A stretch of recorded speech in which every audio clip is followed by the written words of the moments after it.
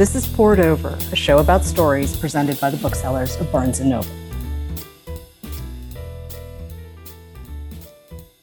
I'm Miwa Messer. I'm the producer and host of Poured Over, and it is our great good fortune to have Constance Wu with us today. She's now an author, and Making a Scene is just out, and it is a very big book. You cover a lot of ground, Constance, so can I just ask you, can we start with the title of this book? Yeah. It's a book of essays, right? And each essay has its own title. And it's interesting how as I was writing each essay, when the theme and central heart of each essay really clicked in, was also the exact moment where I was like, oh, that's the title. And it's funny, there's one essay in it called Making a Scene. And I remember as I was writing it, I was like, that's not only the title of this chapter, that's the title of this book. It was so clear to me. And the more I thought about it, it was clear to me in ways that I wasn't smart enough to know even at the time. The idea of what it means when a woman makes a scene, what it means to make a scene in a play, and how that's such a integral part of my formation as a person. What it means to make a scene as a young woman, Asian woman in the South. What it means to make a scene on social media. There are many versions of that become a recurring theme in my life. And it's almost like my book was smarter than me in terms of knowing what the title was before I even knew why it was that title. And I want to start because, as you mentioned a second ago, you grew up in Richmond, Virginia. Mm-hmm. Or in the suburbs of Richmond, Virginia, okay. Yeah. That's the South. You're a Southern belle. I don't know if belle is the right word. Okay, but here's the thing. You're part of a culture where women don't make a scene. Yeah, where women are taught not to make scenes. Mm-hmm. And, there's also a version of that in Asian American culture, to be honest. Yep. There's a version of that in every culture that has patriarchal roots or that seeks to suppress women. And the flip side of that I try to talk about in my book is there are some people for whom making a scene is not their natural intuitive self. Right. Like my little sister, for example, she's an introvert, naturally so. Yep. To say that she needs to make a scene and be this fierce activist in order to be a person of substance, that is extremely reductive and judgmental. And I think sometimes with our big mobs of opinion on social media, we've started to say that somebody who has a different level of or form of activism and voice than the one that we think is the acceptable one. We tend to place judgment on that. So I was trying to be very careful in my book to say that it's okay if you don't want to make a scene and if that's naturally uncomfortable to you, the way it's naturally uncomfortable to my little sister who is an introvert. But if it's something that is just a part of your essential being, I mean, the first time I went to an audition and I had to do this really dramatic crying monologue, for me, that was a release and it was a relief. It wasn't something that was difficult, which was my first clue that is my essential self. So to have to repress that is just as dangerous as trying to force somebody who is not naturally that way to be a different way than they are. The key is to find out what your authentic voice is and stay true to that without judging other people. And the thing is, too, you really do go through your journey up until this point in your life. You start with, well, I was a kid who didn't actually want to stand out. I wanted to blend in like a lot of kids do. And then you found community theater, which I didn't realize you'd been acting essentially since you were a kid. Yeah, I mean, not acting for pay. Right. But yeah, I've been doing theater. I was always in a play. After that first audition for the play A Little Princess, based on the book by Frances Hodgson Burnett, I was always in a play, always in rehearsals. And if I wasn't in a play, I was counting the hours till I could be in a play because it was the first time I felt a sense of belonging, a sense of community. I mean, it's called community theater for a reason. A real sense of home. I think any person of color growing up in the 90s and late 80s in the South, it can be hard to find a place where you feel so at home with who you are. Theater is where all the weird people go. So it's you were never judged for being different. People were leaned into that. That's why growing up, that's where and it was a very different time back when I was growing up, but being gay was not as acceptable. But in community theater, that's the first time I met people who were allowed to be openly gay and it wasn't a problem. And that's where they all found each other. It was just a wonderful community. One of the things I appreciate too about how you describe that community theater experience for yourself too is that you realized you could say someone else's words, and even though they were the playwright's words, there was freedom, that you could have big emotions and that you could have a big personality and you could do all of these things and it wasn't a problem. Yes, you weren't, because, girls were supposed to be small and quiet where I'm from. You weren't supposed to make scenes. But when you're doing a play, you're not scolded for making scenes. You're actually often applauded for it. It's encouraged because it's not you. So, I mean, it is you in a way because every character is a part of your heart, but you sort of have that wonderful excuse. This is not me, but this is how I'm getting out a part of me. One of the things I was slightly surprised by is how honest you are in this book. You really are not hiding anything in these essays. And one of the themes that runs through each piece is the fact that you have really big emotions. Yeah. And in some cases, your big emotions have not always helped you. So how did you get to a place for you as Constance, as a person, where you could be this public about your life? I mean, you're talking about stuff that you have not previously discussed in this book. That's a lot. I mean, you said a second ago, my big emotions have not always helped me. I actually think in a strange way, it's not that they haven't helped me. It's that when I repress them for so long and they accumulate into something where the reaction is larger than the trigger merits, it seems out of character. People don't have context for it. But I think if I was like the community theater kid I was all along, and if I had been expressive of these things so that they didn't accumulate, I think that would have helped me in many ways that, could be embarrassing. The things that mean the most to us are when we say, hey, I'm embarrassed of this, but this is what's going on.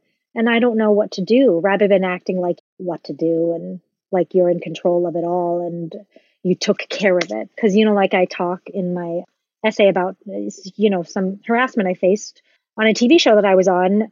And that was the last essay I wrote. I didn't even want to put it in the book. I only wrote it because my editor was like, why don't you write about this? And I was like, I kept saying no. And then finally I was like, all right, I'm going to write about it just as an exercise for myself to understand it. And then ultimately I was like, I guess, even though I don't want to talk about this, I think it's important to include. I handled it, I quote unquote handled it. And I felt proud of myself. And it's like, if I could swallow that and handle it and do it. And I know people who have had way worse situations than I have. So how would I sound if I'm like, quote unquote, complaining about it? It opens you up to criticism because there's a spectrum of, what people think counts as abuse and what people think doesn't. So I think the lesson I'm learning is that repression doesn't serve me in the way that I think it does, or that I used to think it did. Yeah, but repression also is something that you would have been taught. I mean, just socially, just in terms of, you grew up in the South, in the American South. There are certain behavioral codes. I mean, certainly Asian America also has some behavioral codes as well, but repression actually would have been something that you were taught. Yeah, and not just in the South. There's a form of it when I lived in New York City for many years. Even something as simple as I remember like being a waitress and somebody saying something that was genuinely exciting and me seeming like, oh my God, that's so awesome. And then one of my male counterparts going like, oh my God, that's so awesome. They're making fun a little bit. And I would laugh at them of my voice. But when I said that, my excitement was genuine. And so my pitch raised, but just a little tiny microaggression like that made me feel like, oh, wait, it's not cool to show that kind of excitement. So there are forms of it in every kind of culture. So I definitely feel like I learned it growing up in the South. And I think I learned it in a different way, trying to become a cool New Yorker when I was in my 20s. Okay, but I want to talk about the story that I quite love from you in college. You're getting your bachelor's in fine arts at SUNY Purchase, which is a great acting program. Yeah. The story about the orange. I mean, I'm not sure that everyone knows, because I've certainly never studied acting. So I found all of the insight that you were delivering on that background piece really kind of interesting and fascinating. But the orange story, you made yourself cry with an orange. No, the orange made me cry. I didn't make myself cry. Yeah. Can we talk about this story, please? Of course. I don't consider myself a method actor, but I definitely studied it as part of my conservatory course of being a classically trained actor. One of the foundations of method acting is something called sense memory, where you sort of like go through the senses of an event, touch, sound, smell, taste, sight, rather than the events of it and the feelings that are attached. And as a very, very fundamental building block of this method, you do an exercise called exploring an orange, where you explore the fruit, an orange, with all your five senses for like 2 hours of just you in a quiet room doing nothing but looking, smelling, tasting, feeling, hearing an orange. And it sounds really quite boring. And I think that's kind of the point, is that we take these common everyday objects and we take time for them. And I think taking time for that orange made me think about what happens when we take time for anything in our lives and how connected and alive we could become to this earth if we only just stopped and took the time for things. When I was exploring that orange, I started to think about how it got to me, about the tree it came from, about the roots in the ground and the people who have stepped on that ground, about how it was when it was first a sapling. All these things that we take for granted because we could get them in an air-conditioned grocery store aisle. But when you think about everything that goes into it, it's almost a friggin' miracle. And it makes me cry even like thinking about it now. And it's interesting because I'm an actor, but I found this process very helpful for my writing as well. When I wrote about the events of an emotion, it often started to become some kind of like victim blame kind of thing. But if I focus just on the sensory elements surrounding the event rather than the emotions just naturally happened, right? And that's a thing that I think I read somewhere Hemingway said something like, when you're writing about fishing, write about the way the sun glinted on the fishing wire when it tightened. Write about the way that it like shook and the temperature in the air, and then the emotion will come naturally. And I found that doing that was really key in writing my stories as well. When I had to get too mired in ego and focus on the sensory experience of everything, it improved the writing, and it was kind of revelatory and almost healing for me in a new way. So sense memory, I'm not a method actor, but that is an exercise that I found very fruitful to my experience, and I continue to find very fruitful. What a great word. You also had to fight, though, to get the roles that were not just ingenue roles, even in college. And you're acting with your peer group, so it's not like someone in class is 40 and can suddenly just take a role because they're that much older than you are. But already you're looking at a little bit of foreshadowing for what's going to happen in Hollywood, where you're saying, hey, wait a minute, I can do Cassandra. I can do Lady Macbeth. I don't have to be the cute girl in the corner. And that's not necessarily something I was expecting to hear when you're in conservatory as an undergrad. Yeah. And, I talk about this in the book that my conservatory teachers did have a point in that, yes, I wanted to play Lady M, and they wanted me to play Laura from The Glass Menagerie. And in that sense, I do think that they thought that I was trying to be bigger than I was, and that I didn't understand the value and the courage it takes to play somebody like Laura. And it does. It truly does. Laura is an extraordinary part. So I don't think that my teachers were wrong in that. And also in terms of my age, they were probably right. I don't think I had the depth of experience. I was a sheltered suburban girl when I got to college. But it is a feeling I've come across many times in my life of feeling underestimated and helpless. Yes, that happened for me in college, I think because I was small and slender and youthful looking, that, I would play Laura in The Glass Menagerie or Nina and the Seagull, Juliet, Romeo, Juliet, all great parts. But I guess I just wanted something with more teeth, with more spine. And when I was able to audition for the role of Cassandra in The Oresteia, I felt like I was able to channel all of that in a way that I actually got it, which was like a huge deal for me back then. Wait, have you had a chance yet to play Masha in Three Sisters. No, but I would love to play Masha. It's like totally one of my dream roles, but I feel like if I were cast in The Seagull today, I would be like Natasha. But what we did do Three Sisters when I was in college in scene study class. And of course, I was cast as Irina. Great part, but it was the more ingenue-ish of the parts, whereas Masha's like the part, you know? And part of why I want to get you talking about the theater is I'm not sure everyone knows that you have this deep theater background, and it took you more than a minute to get established in Los Angeles, which happens for a lot of actors. You left New York. So it takes you 8 years, you're waitressing, you're figuring out what's next. You get a fantastic role in 2015. But also, being a theater actor doesn't necessarily teach you all of the other stuff that you now suddenly have to learn in 2015. You're working a lot of hours. The scrutiny changes. You are doing a lot of promotion. It's not the same. Even for very successful theater actors here in New York, it's a different kind of profile. Yeah, very much so. And I think, you know, I was fortunate that I had this big break with Fresh Off the Boat, and that it was essentially my first TV gig ever. But it's interesting because I think most people, their first big TV gig comes after many smaller TV gigs. So in that sense, they're sort of eased into the environment a little bit, and they start to make friends with other people who have been through it. And so they have a bit of a community of guidance. I had never done anything. Fresh Off the Boat was actually not only my first pilot, it was my first ever screen test. So I was thrown into this as a 30-year-old adult.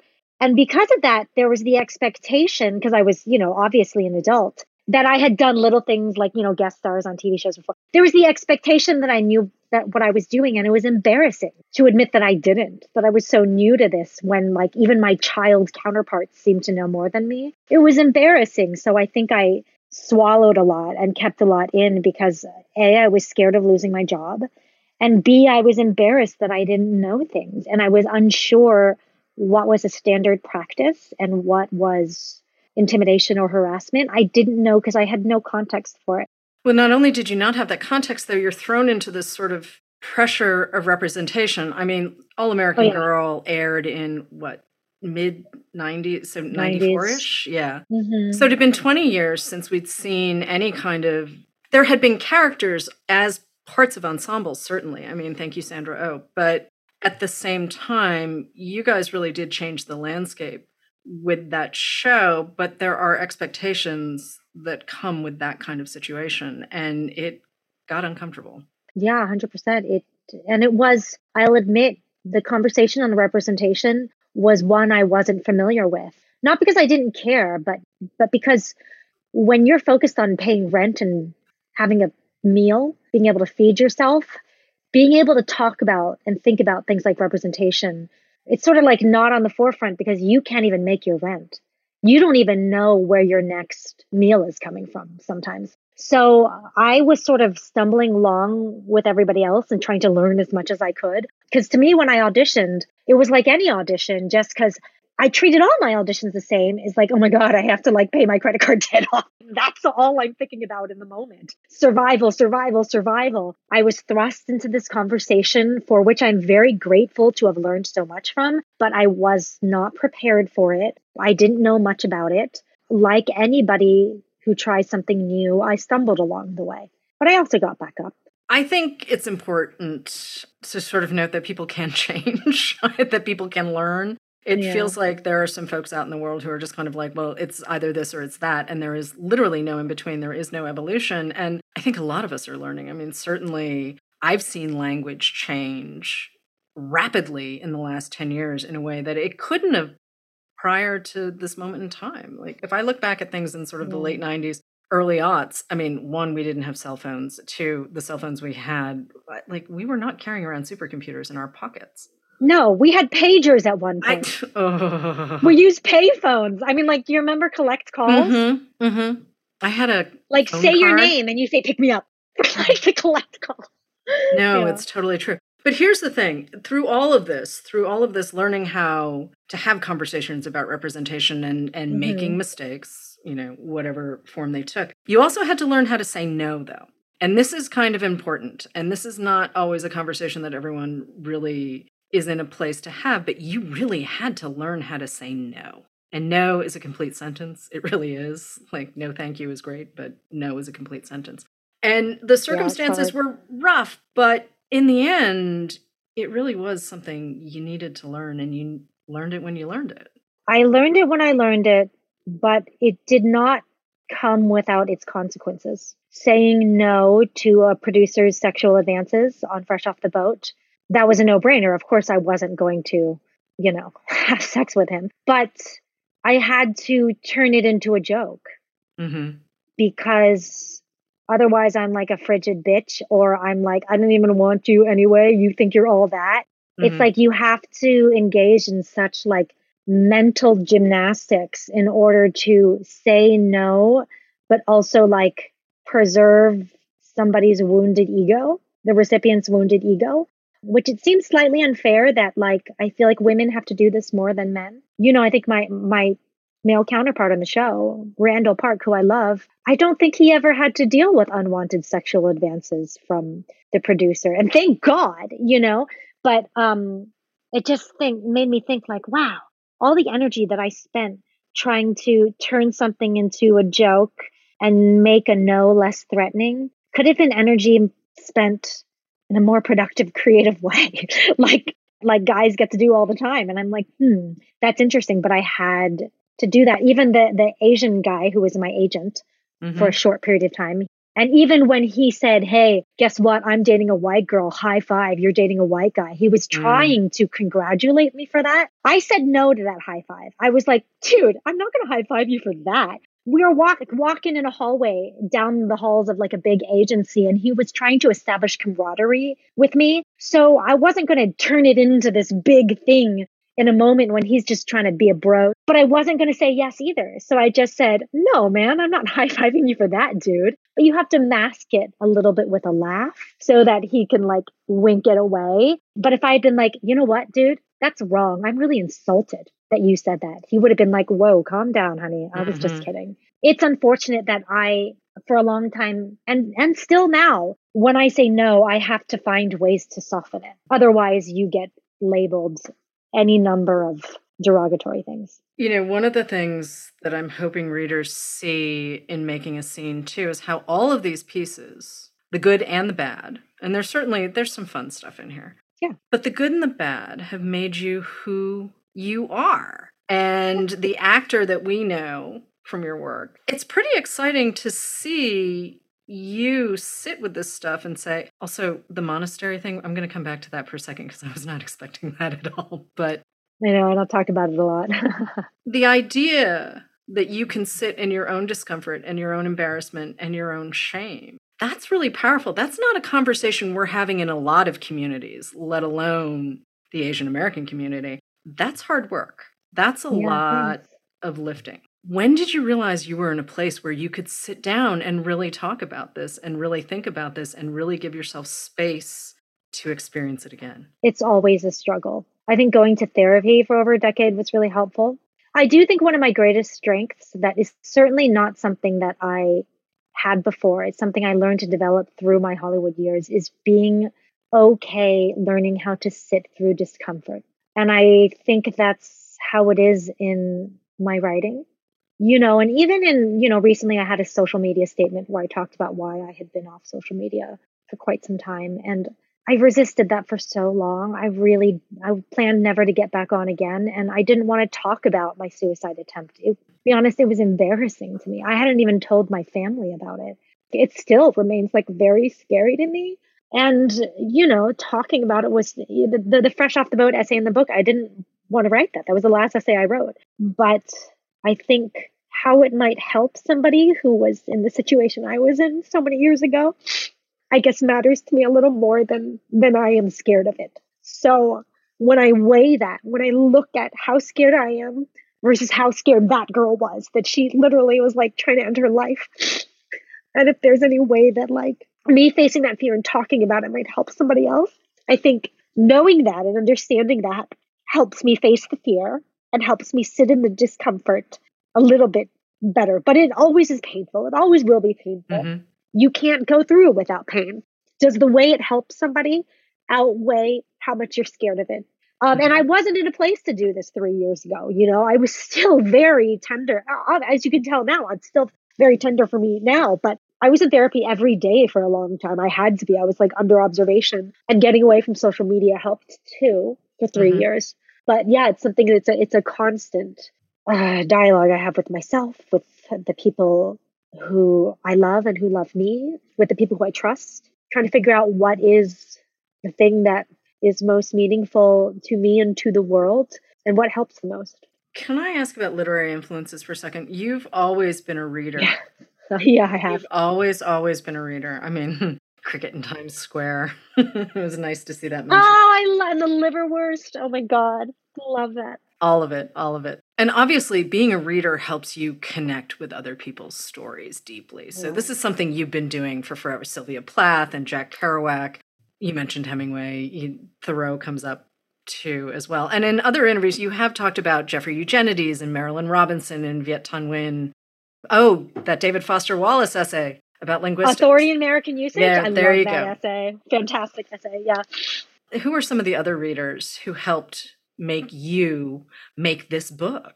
Well, one book I read recently, or within the past 2 years, is Writers and Lovers by Lily King. Oh, so good. So good, right? That book, so good. She's amazing. Oh my God, she's so amazing. And after I read that book, I read Father of the Rain. Yep. 5 Tuesdays in Winter. So good. There was a line she has in Writers and Lovers where she said, her friend says to her, "Feelings are physical," and that made me think of sense memory, and that clicked me into all the essays I'd been writing. Some of them I hadn't figured out yet. Like for every page I wrote, there are about 30 discarded pages, right?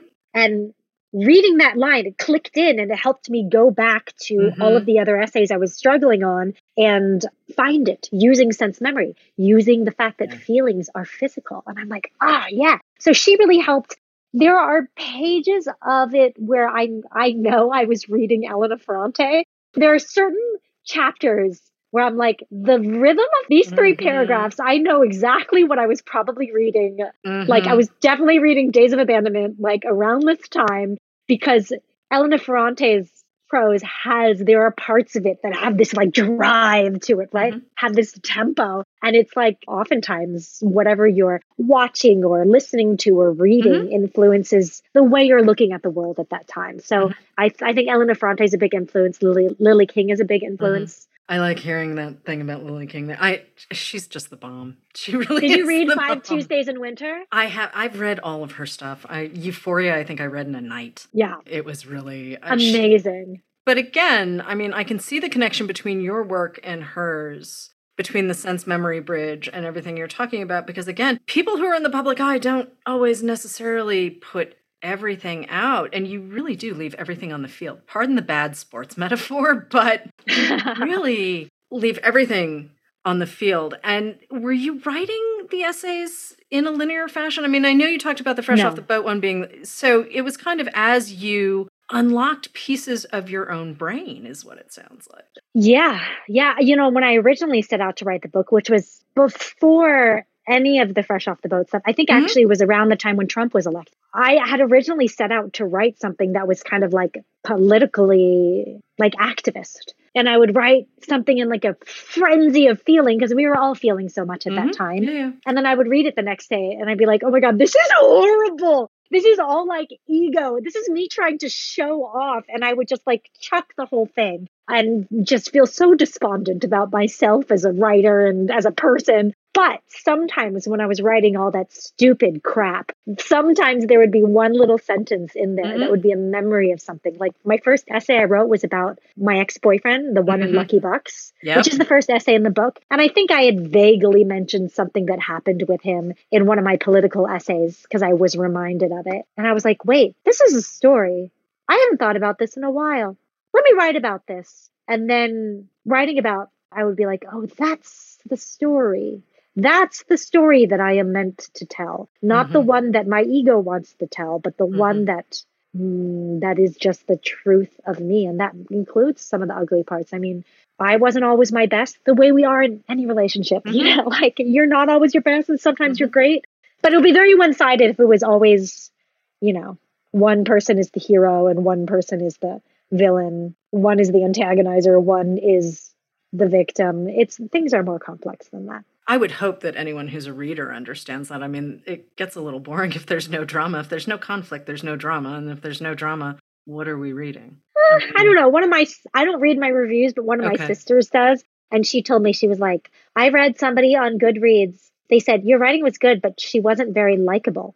My sister was telling me this because she was trying to help me. She was like, you got to be more likable. And I was like, oh, good. That's the point. If I was trying to be likable, I'd repress a lot. I'd hold back a lot. And I would keep back a lot of the things that make me human and a lot of things that would help people forgive themselves. It's a real thing. I know this is going to come out and people are going to be like, be very critical. And they're going to say things like that. But that's just a part of it. You got to sit through the discomfort of that. It's so subjective. I mean, it's wildly subjective. I've had conversations with people about novels and we sort of look at each other and go, wait, did we just read the same book? I know. Isn't that interesting? People have always had rather strong reactions to you and your work. And I don't know, doesn't that get tiresome after a while? Or is it just part of the job? Of course, everything gets tiresome, but what's more tiring is not being your authentic self. It's weighing the costs and yes, this is difficult, but is it more difficult than like what it means to you? Mm-hmm. And I sort of learned that the hard way. Repressing a lot or trying to be Miss Perfect has a cost. Mm-hmm. Bad feelings and emotions don't just disappear because you will them to. If they are true, they will inevitably come out in other ways. So why not just be who you are from the beginning? And you might win some, you might lose some, but at least you didn't lose yourself. I mean, isn't some of the response to you, though, doesn't it connect to this whole idea of the model minority, which is, an image that I personally find repulsive, but, it's a label that was applied to us from outside of the community. True. And I just sort of feel like some of the crankiness about you comes from the fact that you don't play that.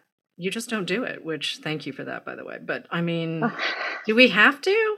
Like, aren't we past this? Aren't we past that Time magazine cover with all of the cute, smiling, tiny faces with the bangs and everything? I mean, that's the thing. Calling it a we. Everybody has their own journey. Mm. And I think when you see certain things that are said about you and labels that are applied to you, if you're secure in yourself and if you've done the work, somebody saying you're not likable doesn't wound you anymore. That would have wounded me when I was 16, 100%. It doesn't wound me so much anymore, but it's more reflective of the speaker than it is of me. And so I think when you look at it that way, it grows your empathy and your humanity in a way that I have found very wonderful to me. Like even conversations about who I date. And, my boyfriend now is Asian, but people used to assume I only dated white guys because the one boyfriend that they were aware of was white. Mm-hmm. But even if I did, like, who cares? But I didn't. But anyway, if I wasn't secure in my choice, there would have been a natural reflexive response to be defensive and be self-righteous about it. But because I'm secure in my reasons for who I love and why, and because I know that I date many people across many different races, including Asians, and I know why, I don't need to prove anything, but it does give me an opportunity to say, oh, the person who's criticizing me for something they're not even sure of, what does it say about their pain? And how can I learn about their pain in a way that will help me grow as a more empathetic person rather than turning me into a defensive victim?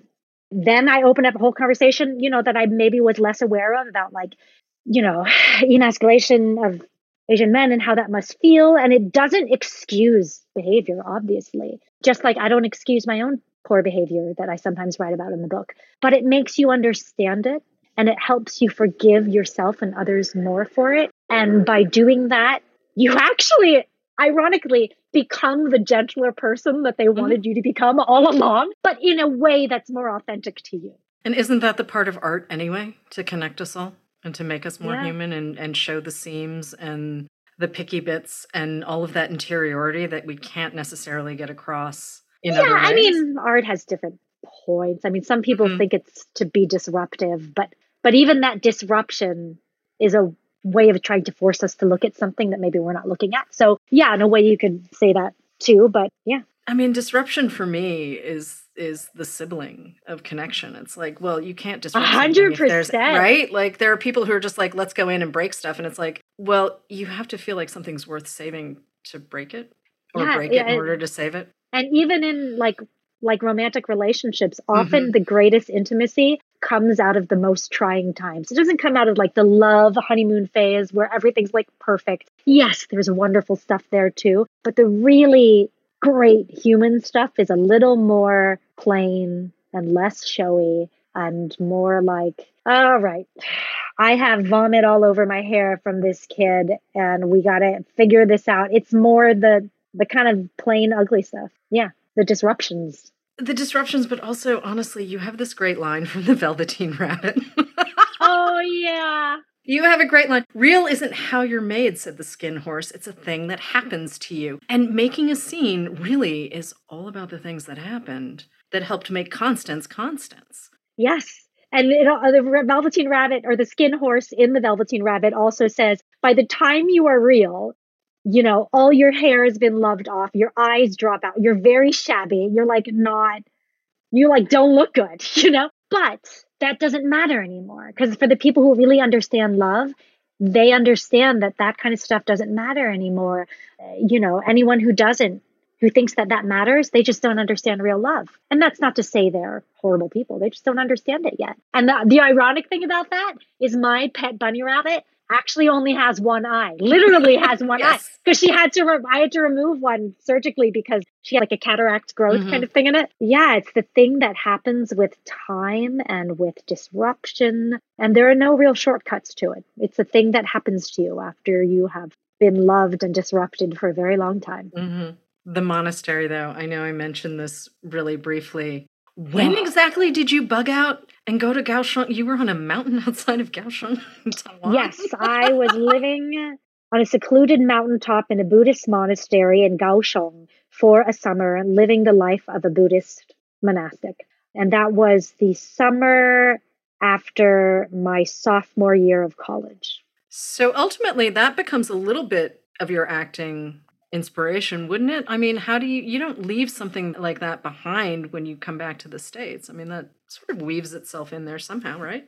Well, you know, I opened that essay with talking about what an angsty teenager I was and how I wanted to separate myself from the crowd by being like this deep, dark person who smoked French cigarettes and like quoted the love song of J. Alfred Prufrock. I thought I was like so deep. And, you know, being a provocateur in a small suburban town feels exciting. But then once you're in, a performing arts college, it's less special. You need something more to separate yourself. That's why I went to the Buddhist monastery, because I was like, it's going to be like I'm Thoreau going off to the woods to live deliberately.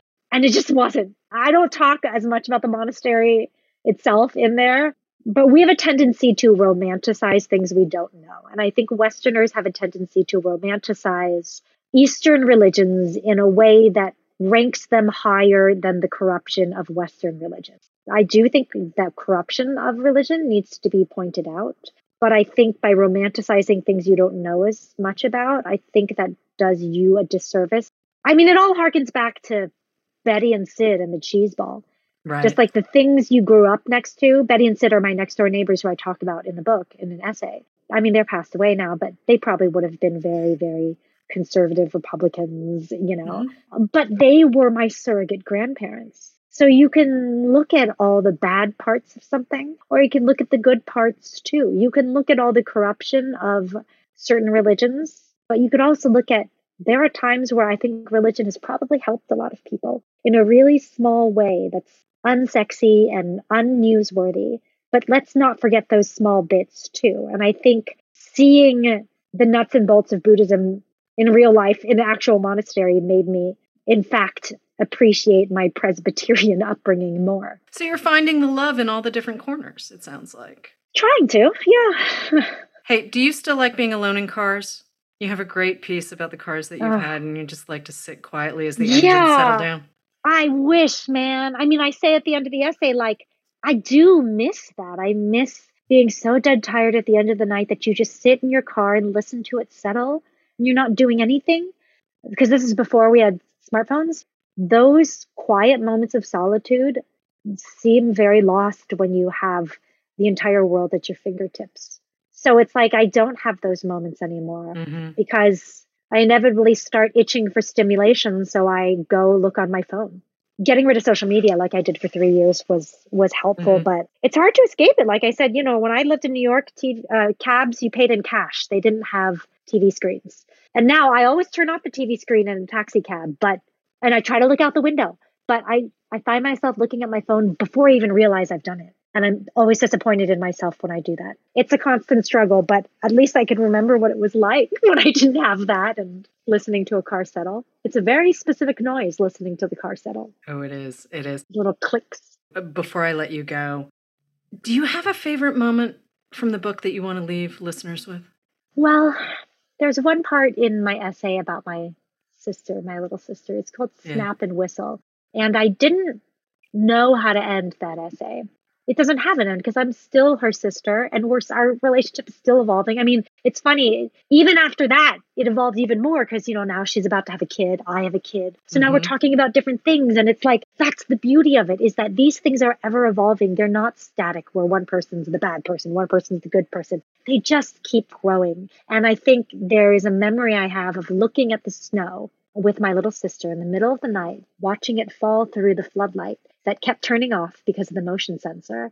And then one of us running out to trigger the motion sensor so we could sit back down and watch it again and just enjoy the snow and the quiet, which is a similar sound to listening to a car settle. And I hope that my book reminds people of those kind of moments of life where we could just watch the snow falling from the darkness through the light without kind of judgment.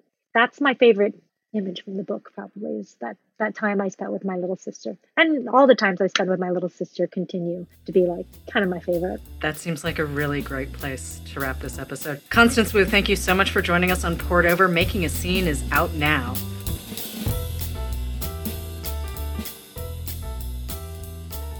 Hello, everyone, and welcome to another TBR Top Off, where we recommend books for you to pick up when you come in for your copy of Making a Scene by Constance Wu. I'm Becky. And I'm Mark. And we are coming to you from my new home store in Florence, Kentucky. And if it's all right with you, I'm going to get started. By all means, go for it. Thank you. First of all, I just want to say I'm so excited for this book by Constance Wu. I love her. I love Crazy Rich Asians. I'm very excited to read this story. The book that I thought to go along with this is actually another memoir that I am wrapping up right now, and it is Hello, Molly by Molly Shannon. Yay! This is such a fun book. I do highly recommend the audio version just because it's Molly sharing all of these stories herself. It is both heartbreaking and hilarious. What I think drew me to it initially is that Molly is from Shaker Heights, which is a suburb of Cleveland, and I am also from a suburb of Cleveland. So it was nice just to kind of hear little home stories a little bit. Yeah. I know where that is. So the story starts out actually very, very sadly. Molly, when she was 4 years old, was with her entire family, her mother, her father, her older sister, younger baby sister, and then an older cousin. All of them were driving home late after a big family celebration. We're not sure what exactly happened. Either her father fell asleep at the wheel or he just wasn't paying attention. It was late at night. They were so close to being home, but he lost control of the car and it hit a light pole. Not the light poles of today where they would collapse and not very much damage would happen. These are the old light poles back in the 70s. As a result of the crash, her mother, her younger sister, and her cousin were killed. Her father suffered extreme damage to his legs and was in a leg brace basically the rest of his life. For Molly and her older sister, who were 4 and 5 at the time, it shaped the rest of their lives. What I will say about this book is that it's incredible, the positivity that you get from Molly. And I think a lot of that comes from her extended family. With her mother being gone, she just had to step up. She and her sister both. And she is pretty frank about the codependent And, strange relationship that they have with her father. Her father is both incredible and also you have questions. He loved ferociously and supported her wholeheartedly, but he was also a hard drinker. His mood swings. You never really knew what was going to happen. But he was also a trickster. And so Molly grew up learning how to shoplift and talk her way onto airline flights, and not paying for the tickets. It's crazy. The stories that she shares are just insane. And you're kind of like, how did this happen? Obviously a different time, but, and she's very clear on that. But I think what's awesome though, too, is that you just see, she was very gutsy. She went for anything that she wanted because she knew no one else was going to do that for her. So she got herself into New York University and, studied acting. She then, went for it and went out to LA and just put herself out there and constantly was hustling just to get a meeting with the next person on, make the connections that she needed to just get her foot in the door. It's such a great collection of stories too. The people that she interacted with, the actors, the notable names that you will know, are crazy. There is one story involving Gary Coleman that is very uncomfortable. I will just tell you right that. Yeah. She also just talks about the standards back then for women and how a lot of what happened to her, if it happened today, would be seen in a very different light. When you have a chance, please pick up Hello, Molly by Molly Shannon. Mark, what do you have for us? That's fantastic. Well, and pretty good timing too. The book that I chose also talks a little bit about standards in the entertainment industry, especially for women. It's probably a great tie-in for Constance Wu and Molly Shannon, and it is a newer book called All the Women in My Brain by the glorious Betty Gilpin. Oh, I love her so much. You may know Betty Gilpin from the Netflix series Glow. Yes. What you should know her from is that, sure, but also every interview that she's ever done on any talk show or runway. Please go on a YouTube deep dive. She is astounding. And this book, of course, you should know her from that too. So this is an essay collection that talks about fame and art, depression, sexism, sex and sexuality, fleeting and lasting friendships, love, acting, family. And it's all written with this so amazing gift for bonkers yet perfect metaphor. It's metaphor like 20 of them per paragraph, and it seems like it could be overwhelming, but dear God, it's perfect. She says so many things that I think people in the entertainment industry are probably thinking, not scathing necessarily, but definitely warmed up in the microwave. I just love her kind of derpiness that she completely embraces, the way that she understands the standards that the industry has for females in particular, and combating that with trying to hone your craft and be a real artist. It's astounding. I love it so much. I also really love her approach to mental illness. It is frank and messy and so honest at a time that I think we all could stand to read up on. This is a fantastic book. It made me laugh so hard. It made me think a lot, and I love it so much. Please pick up All the Women in My Brain by the wonderful Betty Gilpin.